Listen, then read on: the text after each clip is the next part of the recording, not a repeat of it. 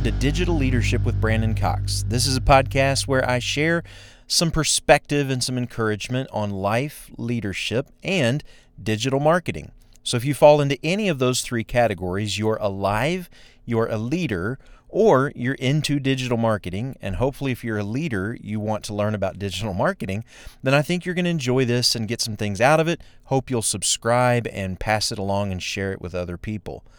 In this inaugural episode, as I kind of launch this podcast, I want to lay a bit of a foundation. For the coming weeks, I want to talk about some things that are killing leadership. This is really the burden out of which, the reason why I'm launching this podcast to begin with, is because I want to speak into the lives of leaders. I believe that leaders are suffering, that more than ever before we're watching as people of influence, people who influence their world, their community, their church for good, are struggling. They're failing, they're falling, they're going through hard times and quitting and checking out and getting knocked out and getting fired, and just all kinds of things occurring around us in the leadership world. And I think there's some things that are killing us, some enemies, some tactics, some traps, some threats that we need to be aware of. And I want to cover those over the next few weeks. I want to talk about 6 in particular. I want to start off today by talking about a lack of identity and how that affects us as leaders. I also want to talk over the coming weeks about burnout, about mental health issues, about sin and spiritual lethargy and how to get your passion back. I want to talk about marriage and relationship issues in the life of the leader, and I want to talk about some limiting beliefs. But I want to start off today by talking about the issue of identity. How is it that you as a leader come to know who you are? Zig Ziglar, a guy that I've come to appreciate a lot in the last few years, once said and often said that you got to be before you can do, and you got to do before you can have. What he meant was we often define ourselves, we decide whether we're successful or not based on what we have. I have possessions, I have prestige, I have power, I have a position, and the problem with that is you can't have until you do. Until you do certain things. You do something for a living. You take some action. But you shouldn't do until you be, until you know who you are at your core, until your identity issue is settled. Because when your identity issue is settled, then you know what to do, and then you will have the right things. I love what Zig said. I think he's spot on, and I want to just follow that train of thought for a minute and talk about what I think are some wrong sources of identity.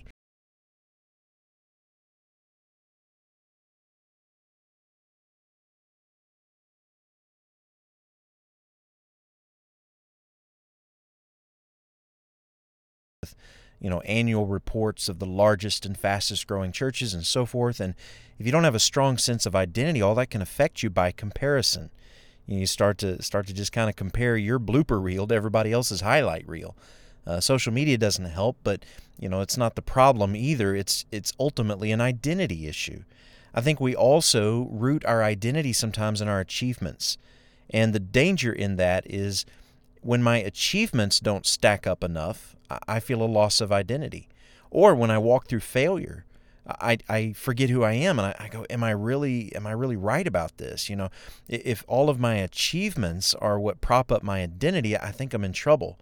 My mom used to work for a guy that had what he called an ego wall in his office, and it was a wall that had all of his degrees and certificates and awards and letters from famous people and all that kind of thing.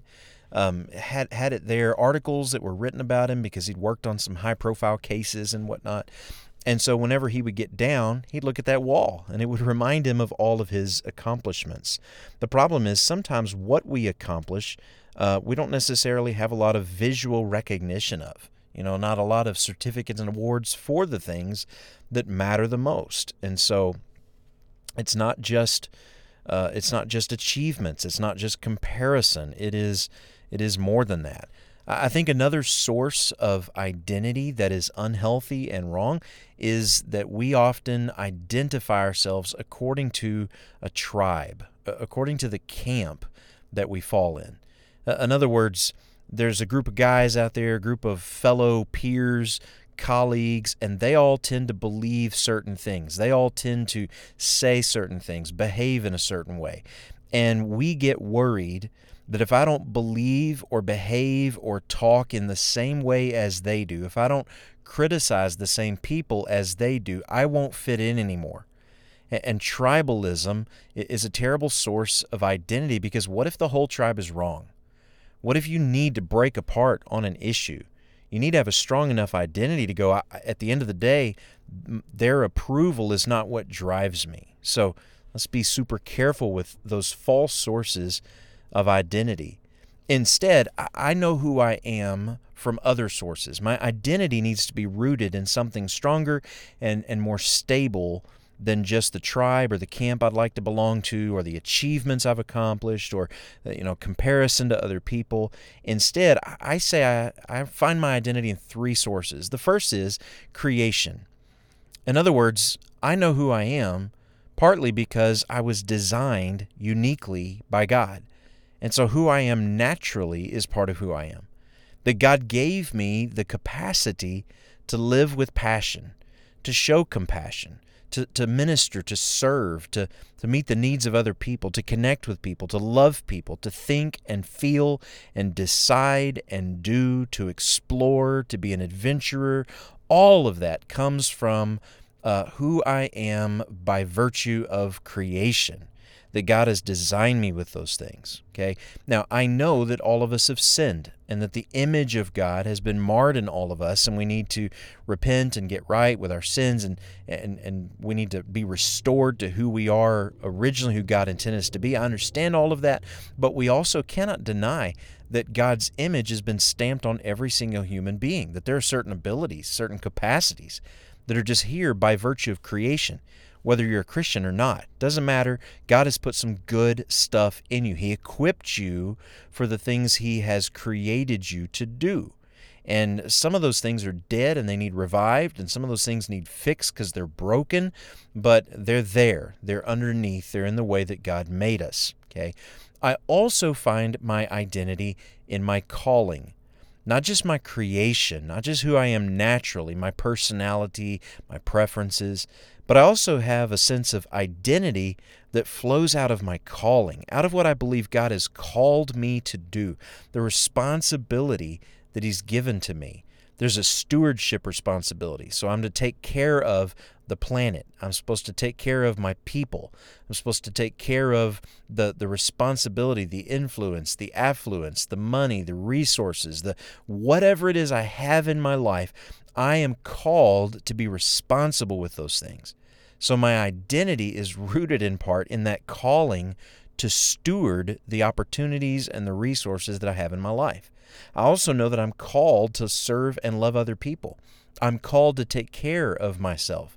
And on the darkest nights of life, when everybody tells me I'm doing things wrong, I can always go back to my calling. I can always remember that it's God, my Creator, who has called me to a responsibility in my life. So I know who I am by creation. I know who I am because of God's calling. I also know who I am by relationship, by my connection with God. In my church, we often emphasize recovery. We talk a lot about addiction. We share openly about brokenness, and we share our hurts, habits, and hang-ups with each other. And one of the things we're very careful is to make sure that we are defining people by their relationship with God and not by the things that they do. In other words, we don't define people as an alcoholic. We define them as a child of God who struggles with alcoholism. Because when I define myself by a negative label, I tend to live up to those labels. So my identity is not wrapped up in what I do or what I've done or the failures or mistakes that I've made. It's just as it's not wrapped up in my achievements or my accomplishments, it's also not wrapped up in what I do. It's ultimately wrapped up in my relationship with God and how I relate to Him and how I find my relationship with Him working itself out. So therefore, I get to walk around confident in my identity. I'm not always confident about what I've accomplished. I'm not always confident about comparing myself to other people, but I'm always confident that my Creator is good. So the way that He created me has goodness. I'm always confident about my calling from my Creator. I'm always confident about the responsibility He's given me. And I'm always confident about my relationship with Him because He is faithful in that relationship. So my identity is rooted in those things, not in achievement or comparison or fitting in or the approval of other people. So the question is, if my identity comes from these healthy sources, how do I remind myself of that? How do I stay healthy in terms of my identity? Well, there are lots of things you can do. I think you can read, you can study the Bible, you can connect with others, you can stay in accountability, you can get counseling. I mean, there are tons of different ways to remind ourselves of who we are. But one of the ways I do this on a daily basis, every morning, is by declaring who I am, by verbally and passionately making bold declarations about who I am. Now, this may sound silly to you, but it's powerful. It's powerful. And I want to encourage you to adopt this practice in your own life. Now, you can hear mine and you can adopt some of my language if you want. It's certainly not, I haven't copyrighted it. It's not anything like that. This is just some things I have written that I walk through every morning. You can also just come up with your own. Look at your own life. Think about what you believe and where your identity comes from and write your own. But I want to share mine with you, and I want to share them in the voice I usually say them in. Now, often I say them in a whisper because everybody in my house is asleep, but I say them with passion. And so as I walk through these, I stand up and I walk around a little bit, and these are the things that I say. Okay, you ready? God planned me for His pleasure and made me for His purpose. I am bought with a price, cleansed by the blood, healed by His stripes, and filled with God's Spirit. God's power is within me. Satan has no authority over me. Sin has no power over me. The world doesn't define me. I am more than a conqueror. I am destined for success. I am massively blessed. God plans to prosper me. I can do anything through Christ. Today I will spread love and hope. Today I will serve others and go big. Today I will love my wife passionately. Today I will raise world changers. I defy the spirit of fear. I walk in the spirit of power, of love, and of self-discipline. I reject passivity and lead boldly. I do hard things. I choose peace and joy. Nothing can stop me because God is for me. Now, those are my declarations. And as I said, you don't have to use mine. You don't have to use any at all. You can come up with your own, or you're welcome to borrow pieces of mine, or the whole thing. I don't care. It's up to you. Here's what I know. It solidifies in my mind truth about who I am when there are whispers of lies from the enemy, from the world, from my past, from my flesh. In those moments, I am reminded of who I am on the basis of those things that I've declared to be true day in and day out.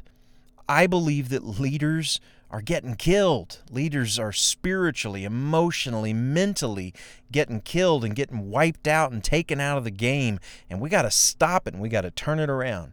And one of the steps on the pathway to turning it around is recovering our identity. I want to thank you for listening to this first episode. I hope you'll join me for the next one and subscribe and share this. Hope to catch you somewhere. You can catch me on my website at brandonacox.com. Find out more information about what I do and how I help leaders. I coach leaders through the Digital Leadership Lab, so you can read more about that at digitalleadershiplab.com. And I just hope you have a fantastic day and that the rest of today you can remember who you are.